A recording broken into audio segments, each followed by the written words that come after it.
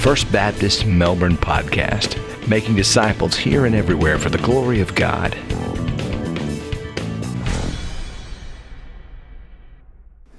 If you have your Bibles today, and I hope you do, would you turn with me to the first chapter of the Bible, Genesis chapter 1. Today is our final day in this cancel culture series. We started out several weeks ago talking first about what cancel culture is, this ungodly movement in our society to cancel other people by distancing ourselves from them or silencing them if we disagree with their view on some topic. In the past couple of weeks, we've looked at some of the specific ways that our culture is seeking to cancel our views as believers and how we are to respond to that. We talked about how our culture wants to cancel our faith in God, how our culture wants to cancel our faith in the Word of God, in the Bible. But you know, out of all of the biblical views that we as Christians hold, there is nothing that we believe that is more likely to get us canceled today than our views on the subjects that we're talking about in this final message of this series. In our culture today, you know, you can stand up and argue that your favorite baseball team, be it the Braves or the Yankees or whoever it might be, is the best, and people might disagree with you, but they likely will not cancel you over that. You can stand up and argue that Chick-fil-A is the greatest fast food establishment on the planet. And maybe some uninformed and most likely unregenerate person might disagree with you about that, but they won't cancel you for that. Now, actually, I take that back. They actually might cancel you for that, but here is the point. If you dare to stand up and speak out about what the Bible says about the family, including God's design for sexuality, for marriage, and for gender, our culture will cancel you immediately.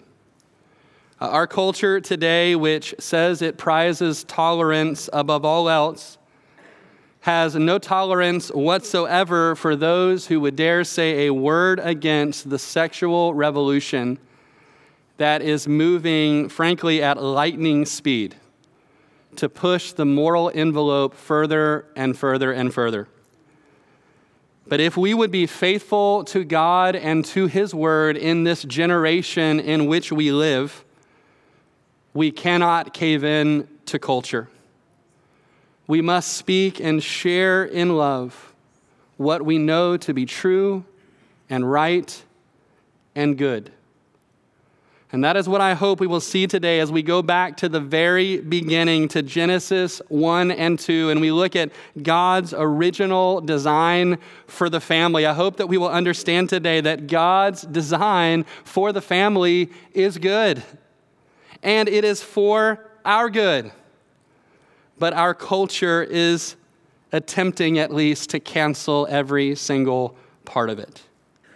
And listen, that's not going to go well for our culture, because healthy families and marriages are the basic building blocks of society. And when we attack them, and when we undermine them, and when we wage war against our Creator's design, it will inevitably lead to chaos and confusion and so much more. Obviously, the issues that we are talking about today are not easy. And I know that there may be some here today for whom these issues are very, very personal. Perhaps because you have a family member who is struggling with their gender, with their sexuality. Maybe it is you personally that has been wrestling with these things. And if that is the case, I want you to know that as I have been preparing this message this week, I've been praying especially for you. I'm going to share some difficult truths from God's Word today, truths that are hard to hear and accept. But what I will tell you today will be true because it will all come from God's word. And in the end, the truth is what we need, even if it is not what we want. Because Jesus said that only the truth will set us free. But in addition to God's truth today, I also want to tell you today about God's grace. Because both truth and grace are found in the person of Jesus Christ. And friend, there is more than enough grace for you and for me and for any of us, no matter who we are, no matter what we've done. We're going to look at several areas where our culture wants to cancel God's design. First off, let's talk about how our culture wants to cancel God's design for marriage and for sexuality. Now, I just want to warn you up front, there will be more points up here on the screen than I think I have ever had in any sermon I have ever preached. This outline today, frankly, is just out of control. And so I just say that to you because I know that there are some of you who are note takers and you like to get every single point written down. And sometimes you get mad at me, and I love you for it, but for missing a point. And I just want to tell you up front today, you have about a 0 chance of getting all this information down. And so, frankly, I just would not try. But we will post the entirety of this outline on our Facebook page today. It will be on our website here in just a couple of days as well. And so you can get it there. But under each of these headings today, what I want us to do is to compare what God says with what our culture says about these things. And so as we look first at the subject of marriage in Genesis 1 and 2, we see that God says marriage is a good gift from him, whereas our culture says marriage is optional at best and oppressive at worst. If you have read before the creation account in Genesis 1 and 2, you surely will have noticed how at the end of every one of the days of creation, God evaluates what he has made and declares it to be good. At the end of the 6th day, when he created man, God declares it to be very good. The first time that God says anything in the created order is not good is in Genesis 2, verse 18. Look at that with me. The Lord God said, "It is not good that man should be alone. I will make him a helper comparable to him." God says it wasn't good that Adam was alone. And so in verse 21 and following, we read about how God formed and fashioned Eve from a rib in Adam's side and then presented her to him.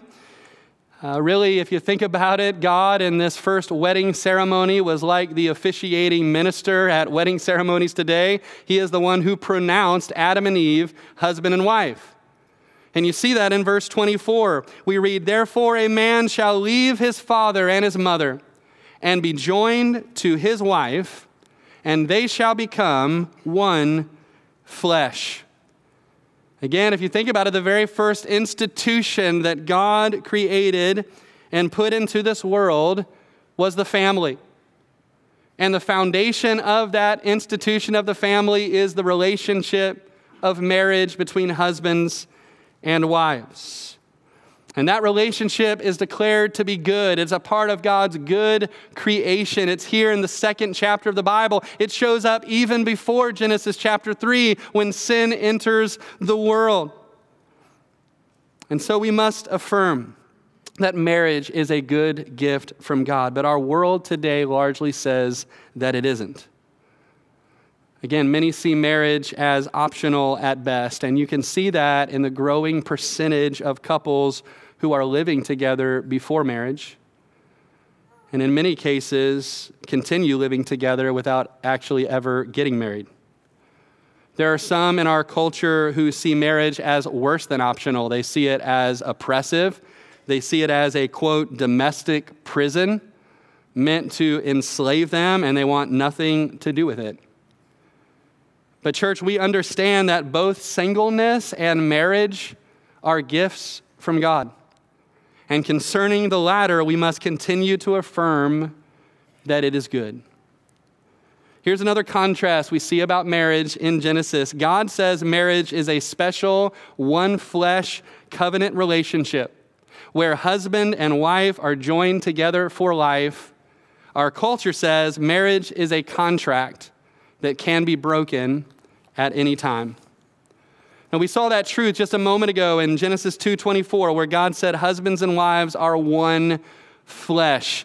You know, that language of being one flesh is not used to describe any other relationship in the world.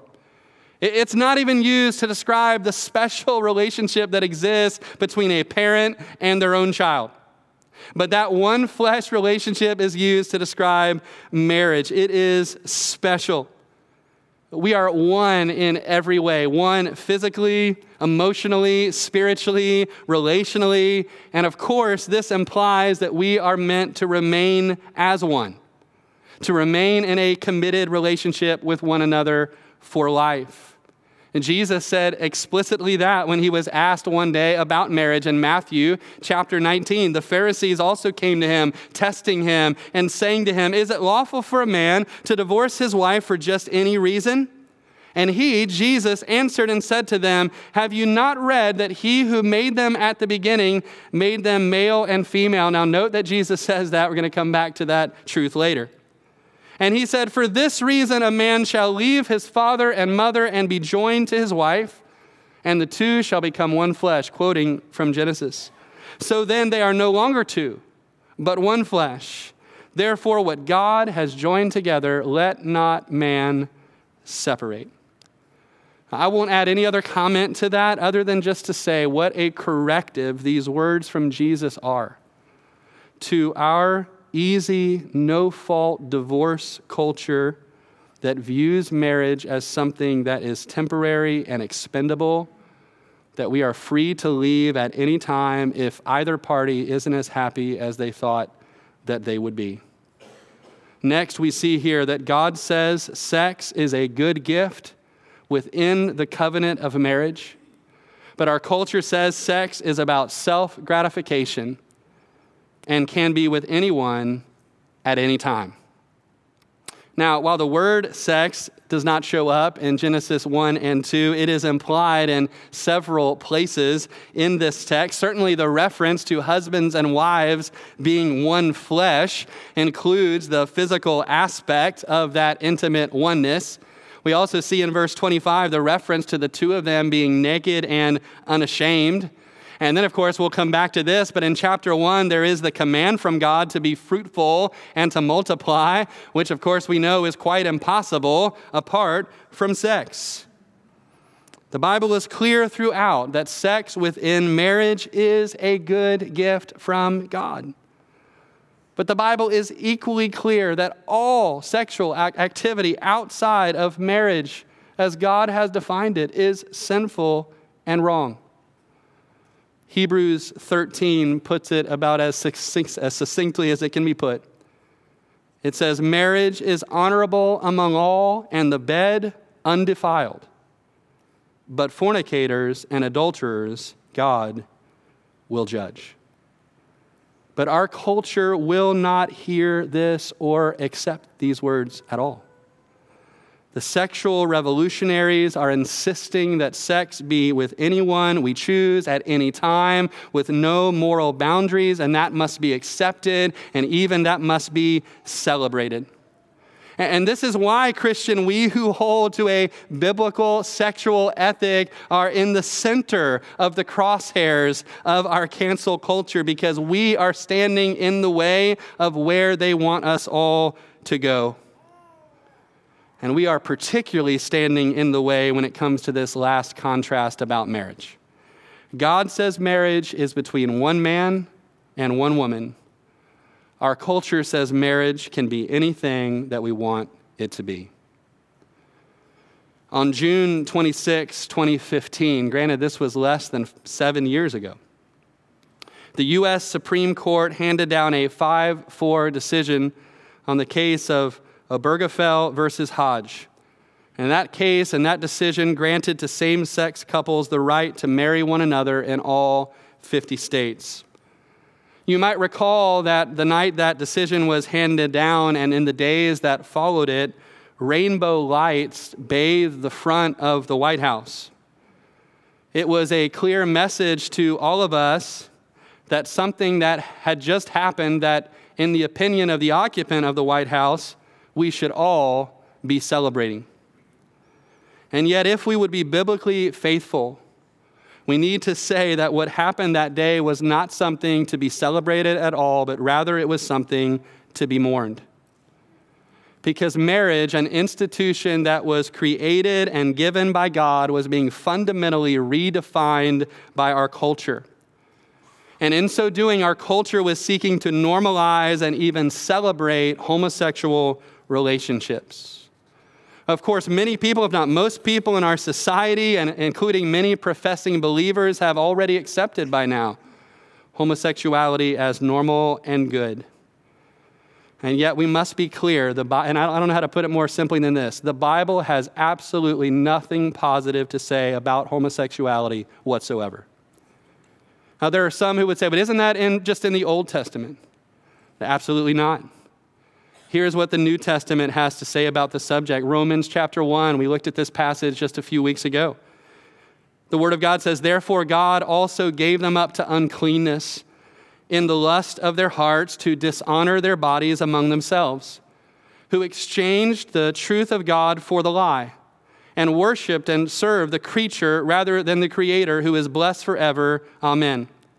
For this reason, God gave them up to vile passions, for even their women exchanged the natural use for what is against nature.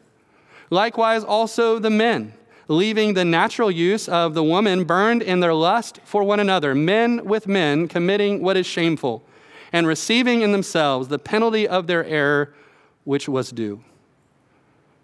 God clearly condemns homosexuality both in practice and in thought and intent throughout his word as being against his good design for us. Now, one of the things that will be said in response to that is, well, how can you say that God is against homosexuality when I am a homosexual and God made me to be this way? A full answer to that question goes far beyond the time that we have today, but just by way of a brief answer, while studies have not been conclusive as to all of the factors that play into a propensity towards homosexuality, I would actually not deny that a biological factor plays at least a partial role in those who are so inclined. Many people will testify that when they found themselves being attracted to the same sex, it was, especially at first, not a welcome discovery, which of course can cause someone to feel as if this is innate in some way and was always there. But you know, the Bible teaches us that we have all been affected by the fall. We've been created by God, but because of sin, because of our fallen nature, we are not as God created us to be.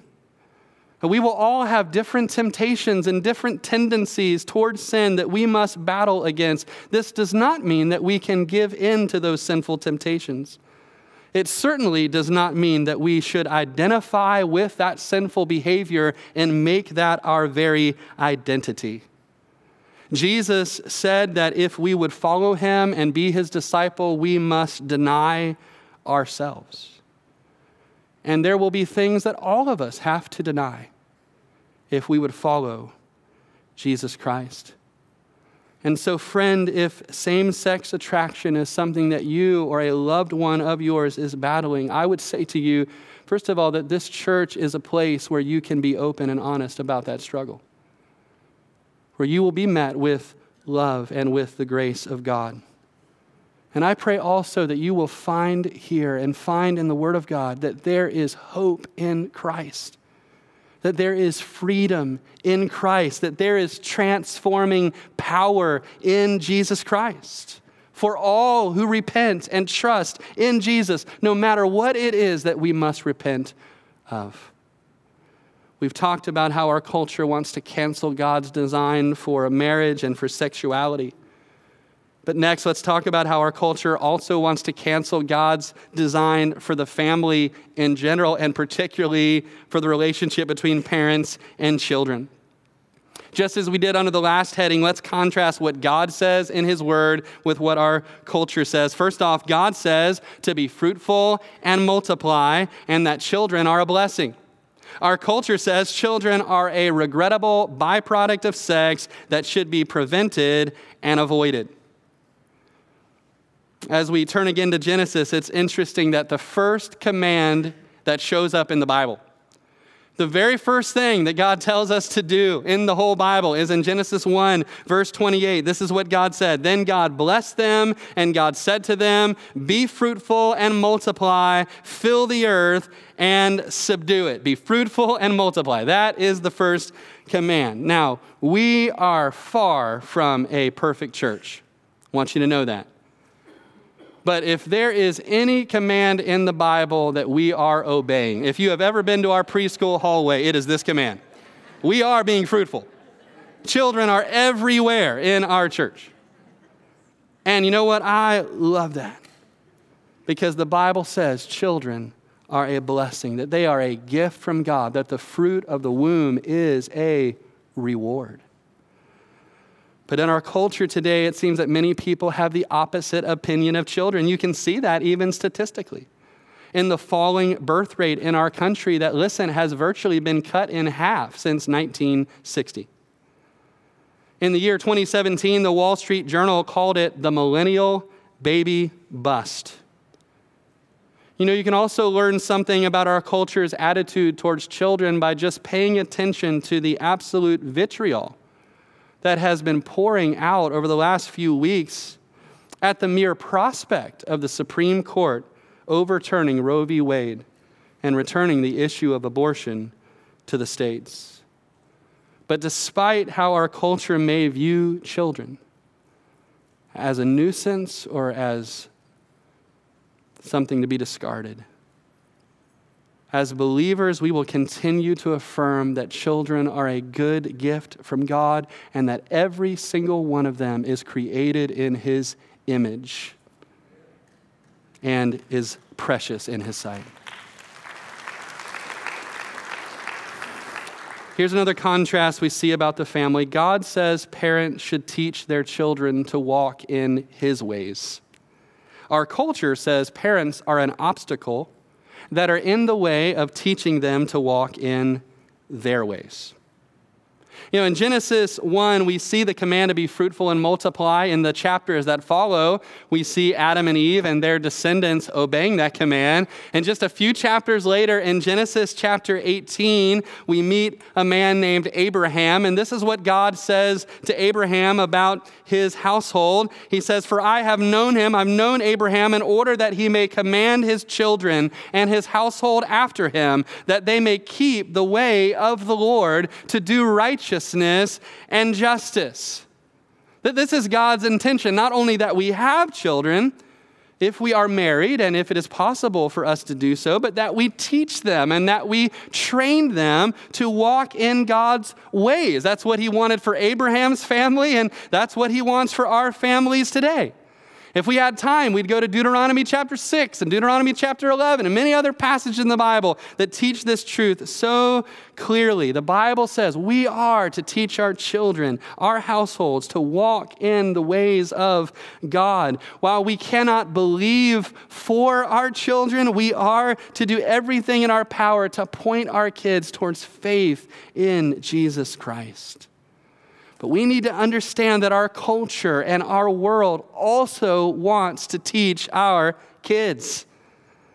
The proponents of the sexual revolution have known for a long time that the real key to changing the culture over the long haul is to reach children at a young age and influence their thinking and influence their worldview. A story came out just last weekend about a middle school girl in Colorado who was invited under false pretenses to what turned out to be an LGBTQ club. According to the girl's mother, at the club meeting, she was told that if she wasn't 100% comfortable in her female body, then she was probably transgender. She was told that heterosexuality and monogamy were not normal. Worst of all, she was told that if her parents weren't, quote, safe that it was okay to lie to them in order to attend future club meetings at the school. I wish that this was an isolated incident, but I believe in what Dr. Al Mohler has said. Quote, "The push of a secular worldview erodes the roles of parents in the upbringing of their children.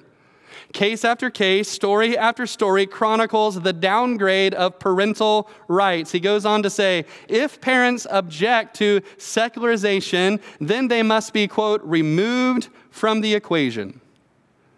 You know, our mission statement as a church, which comes from Jesus' Great Commission, is right here on the wall. We exist to make disciples here and everywhere for the glory of God. And we believe that that task of disciple making starts in our own home. It starts with our own children. And that is why, church, we need to be teaching our children and grandchildren in age-appropriate ways about the things that we are talking about here today. Because we need to understand that we are not the only ones who are trying to teach our children something. We need to remember this. Cancel culture also wants to make disciples of our kids here and everywhere for the glory of sinful, rebellious man. And that's why, parents, we need to be asking our kids what they're hearing at school, what they're hearing from their friends. We need to be asking questions. We need to be listening to what they're saying and listening to the worldview from which they are saying it. Because it is our job to teach the truth of God's word to our children, to not only teach them what we believe, but why we believe it. It's our job to teach our kids the goodness of God's plan for their lives, that God's plan is actually better than the plan that the world has for them. And we've talked so far about how our culture is trying to cancel God's design for marriage and sexuality, how they're trying to cancel God's design for the family, for parents, and for children. And number 3, we need to quickly look at how our culture is trying to cancel God's design for gender. Again, let's look at what God says versus what our culture says about this subject of gender. The first contrast is this. God says he created 2 genders, male and female, in his image.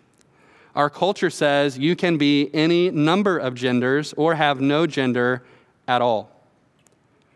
Genesis 1:27 is such a pivotal text about God's creation of us. And again, it's in the first chapter of the Bible. Look at it with me. It says, "So God created man in his own image.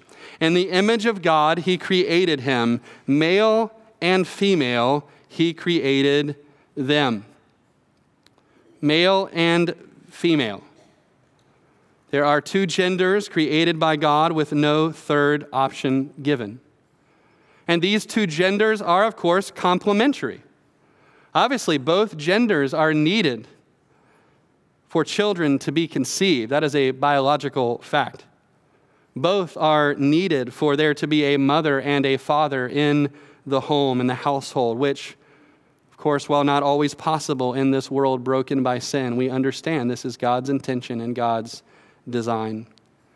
2 genders, male and female. In the Bible, this is very, very simple. But in our culture today, it is not so simple. And even though basic biology and our DNA tells us that every one of us in this room is either a man or a woman, our culture has tried to separate the concepts of sex and gender. Our culture is teaching today that while our sex may be biologically determined, our gender is not determined. Our gender really has more to do with how we feel and how we, quote, identify. Our culture says there aren't just 2 genders, rather there is a spectrum of genders in which someone can identify. As Sharon James points out, in 2014, Facebook provided 56 gender options that you can choose from. By 2018, they must have felt like that list was not sufficient, and so they increased it to 71 options.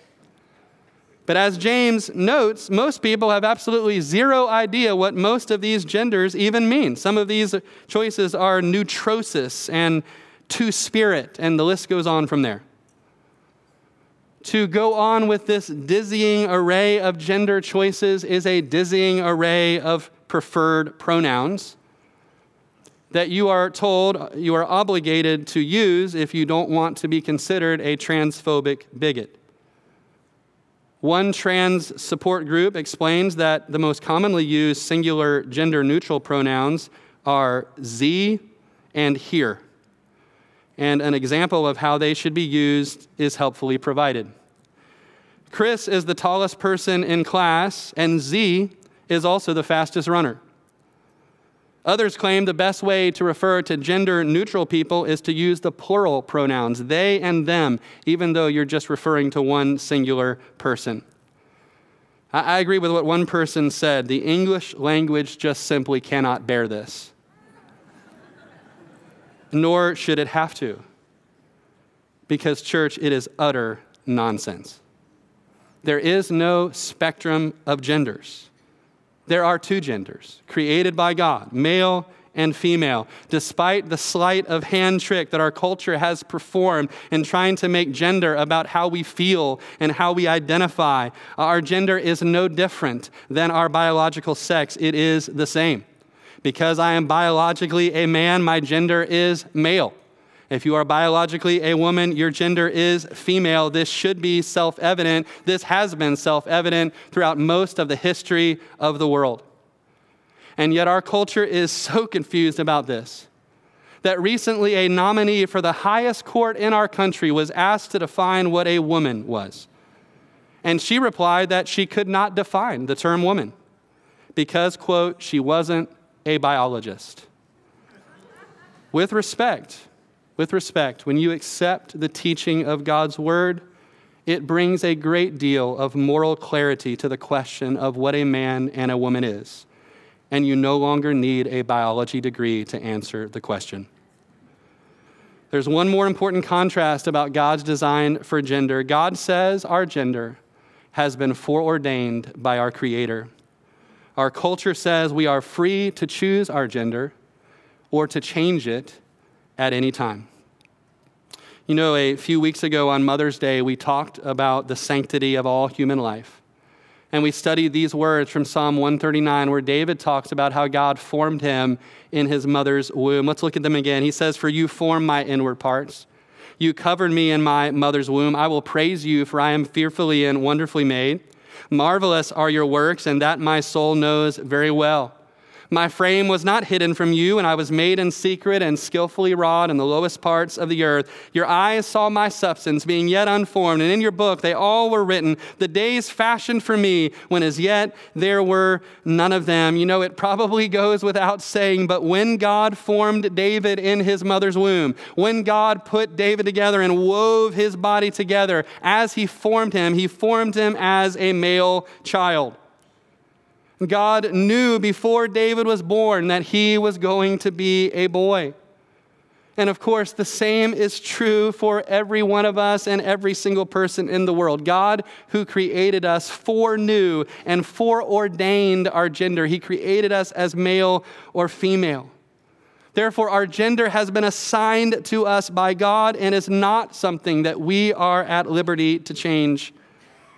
And yet in our culture, in a very, very obvious attempt to try to throw off every vestige of God's authority over our lives and to assert our absolute and total independence from Him, our culture says that even our gender is something that we can change at any time based on how we feel. It is clear that the T in LGBTQ is what the sexual revolutionaries are focused on right now. And you see the evidence of that everywhere in our culture. You see it, for example, at Disney World, where their inclusion and diversity manager recently announced that the park has removed its familiar greeting of ladies and gentlemen, boys and girls, in order to create a, quote, magical moment for those who don't identify with traditional gender roles. Now they will simply say, "Hello, friends." You can see this revolution showing up if you pull out your iPhone, because Apple has recently introduced a new pregnant man emoji to its list of options. Even though all humanity has known since the dawn of time that men are incapable of becoming pregnant, our society has forgotten it. But once we become so twisted in our thinking, church, to begin to believe that gender is a construct that we are free to claim and change at will, all boundaries are off. And that is why this is not something that it will be possible for you to avoid in the days ahead. This is going to affect everyone if it hasn't already. It's going to affect, and it has already affected, things like bathrooms and locker rooms and the privacy and protection of our sons and our daughters. Probably what has caught the most attention lately is how the transgender identity movement has affected the world of women's sports. Most notably is the case of University of Pennsylvania swimmer Will Thomas, who competed originally on their men's swimming team, before transitioning and taking on the moniker Lia Thomas. After joining the University of Pennsylvania's women's team, Lia Thomas, as she desired to be known as, had an unfair advantage over all of her female competitors because, of course, she is still biologically a male.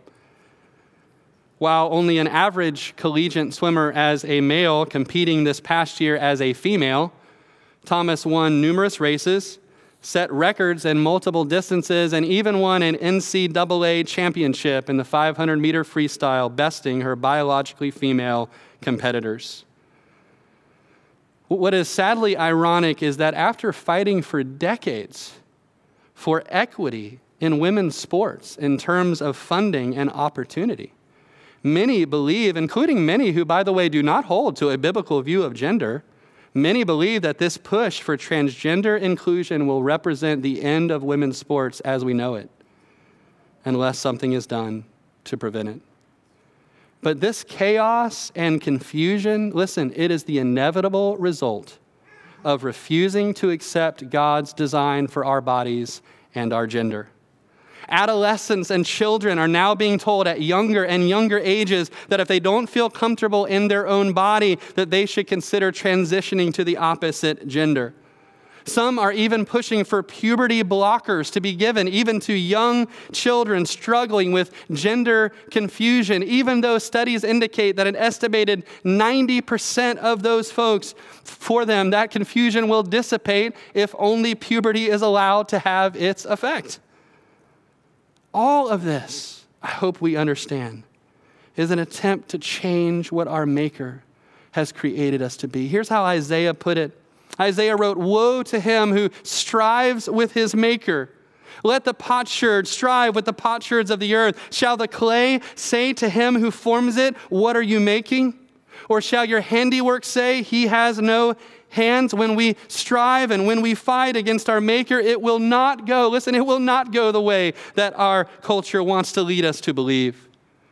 That's why even secular studies have shown that the emotional health and even the suicide rates of those who go through transitioning to the opposite gender, it does not improve, and in many cases, it worsens the outcomes for them. Friends, if you are here today, and again, this is a very personal issue for you because you have wrestled with confusion about your own gender. Again, I would say to you that this is a place where you can be free to talk about that. That this is a place where you will be loved and met with compassion. This is also a place where you will hear what you will not hear in our culture, and that is the truth. That your ultimate joy and peace in life will not be found in rejecting your God-given gender, but by receiving it even when that is difficult for you to do. Friend, you have been fearfully and wonderfully made by a God who loves you very, very much. I know we've covered a lot of ground today, and there's so much more that could be said about all of these topics, but in the last few minutes we have, I want us to think about how should we live in a culture that wants to cancel us and cancel our views on all these topics.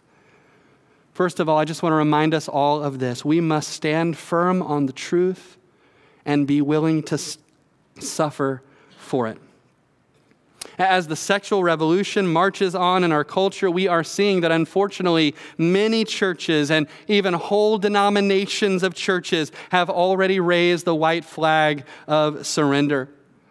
They have capitulated to culture. They have sacrificed the truth of God's word in an attempt to appease the cultural warriors who find these biblical views unacceptable.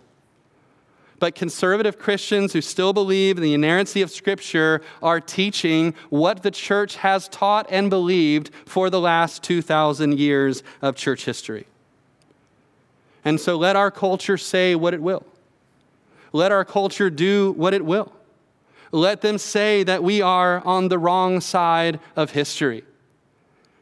I'm really not all that concerned about whether I'm on the wrong side of history. I just want to make sure I'm on the right side of eternity.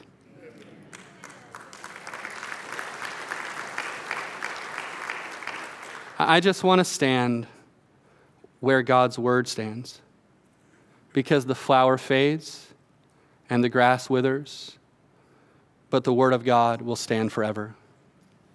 Number 2, we must believe the goodness of God's design, and we must model it in our own families. Now, certainly we want to be equipped. We want to equip ourselves to respond to these ways that culture is seeking to cancel our biblical viewpoints. As I mentioned a few weeks ago, our pastors have put together a list of suggested resources if you want to study further on these topics, and you can find that list at this website, fbcmel.info/cancel culture. But with that said, the greatest evidence that we can give to our world that God's design is good is to really believe that it is good. The greatest example is that we would live that goodness of his design out in our own lives and in our own families and in our own households. Number 3, this is so important, church. We must never become Pharisees who forget that we are sinners saved by grace. And I cannot emphasize this enough. Heaven forbid that as we learn more about the direction that our culture is heading, that we become like the Pharisee in Jesus' story that stood there in the temple and prayed to God and said, God, thank you that I am not like this sinner over there. Heaven forbid that would ever happen, because we must never forget that we are also sinners. We are not better than anyone else. We were broken. We were lost. We were blind. But God, in his grace, reached down his hand and lifted us up. And church, isn't that what we're praying he will do in the lives of everyone that we love and know, no matter how far they might be from him right now? Number 4, to paraphrase Carl Trueman in his book, Strange New World, when we look at everything that's happening in the world today, we must not be naively optimistic or despairing, but instead we must live with unshakable biblical hope. Yes, we need to pay attention to what is happening in our world, right? We can't live with our head in the sand, even though I admit it is tempting to want to do that sometimes. But also, as we pay attention to what's happening, we're going to face the opposite temptation, which is to get super depressed and despairing, and perhaps some of us have fallen into that in recent days. But neither one is acceptable. What the Bible calls us to is an unshakable hope. And our hope is not based on anything getting better down here. That's not what the Bible teaches. Our hope is based on the promise of God. Our hope is based on the fact that one day the Lord Jesus will return and all that is wrong right now will be set right then. Now, I can't speak for every one of you, but I can speak for myself. My hope is built on nothing less than Jesus' blood and righteousness. And then lastly, number 5, church, let's make sure of this. That as we respond to our culture, as a church family, we must love and welcome all people. And never stop sharing the good news that anyone from any background can be saved, can be changed by God's grace.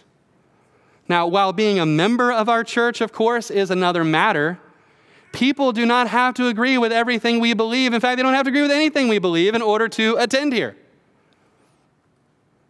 When lost people come, we need to understand that lost people will live like lost people. They'll think like lost people. They'll believe like lost people. But when they come into this place, they should be met with the love and the compassion of Jesus Christ.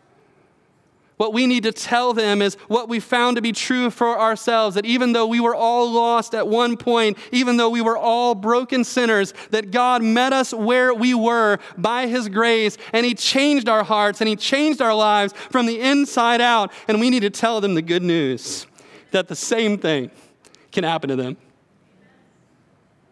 That anyone who turns from sin, no matter what the sin is, and turns to Jesus, can be saved. I love so much the words that Paul wrote to the church at Corinth, and I'm going to close with these words. 1 Corinthians chapter 6, he said, "Do you not know that the unrighteous will not inherit the kingdom of God? Do not be deceived. Neither fornicators, nor idolaters, nor adulterers, nor homosexuals, nor sodomites, nor thieves, nor covetous, nor drunkards, nor revilers, nor extortioners will inherit the kingdom of God." That's the bad news. But here's the good news. Paul says to them, "And such were some of you."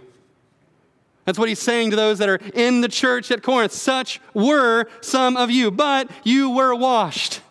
But you were sanctified, but you were justified in the name of the Lord Jesus and by the Spirit of our God. Church, anyone from any background can be saved by God's grace, and we are proof of that. I'm going to ask you to stand as we worship together. And I want to invite you, if you're here today and you would say, you know what, I need that forgiveness. I need that grace that comes through faith in Jesus Christ that you were talking about. I know I'm a sinner, but I want God to forgive me, to change me, to make my life new. I want to take that first step of faith. I don't know what the rest of the road looks like, but I'm ready to take that step number one and just trusting in Jesus who loved me and died for me. If that's you, I want to invite you to come and share that with me, share that with any of the other pastors that are here at the front. Maybe, again, you're here today and this message is a very personal one because someone in your family, your household, your extended family, maybe even you, have struggled in these very issues.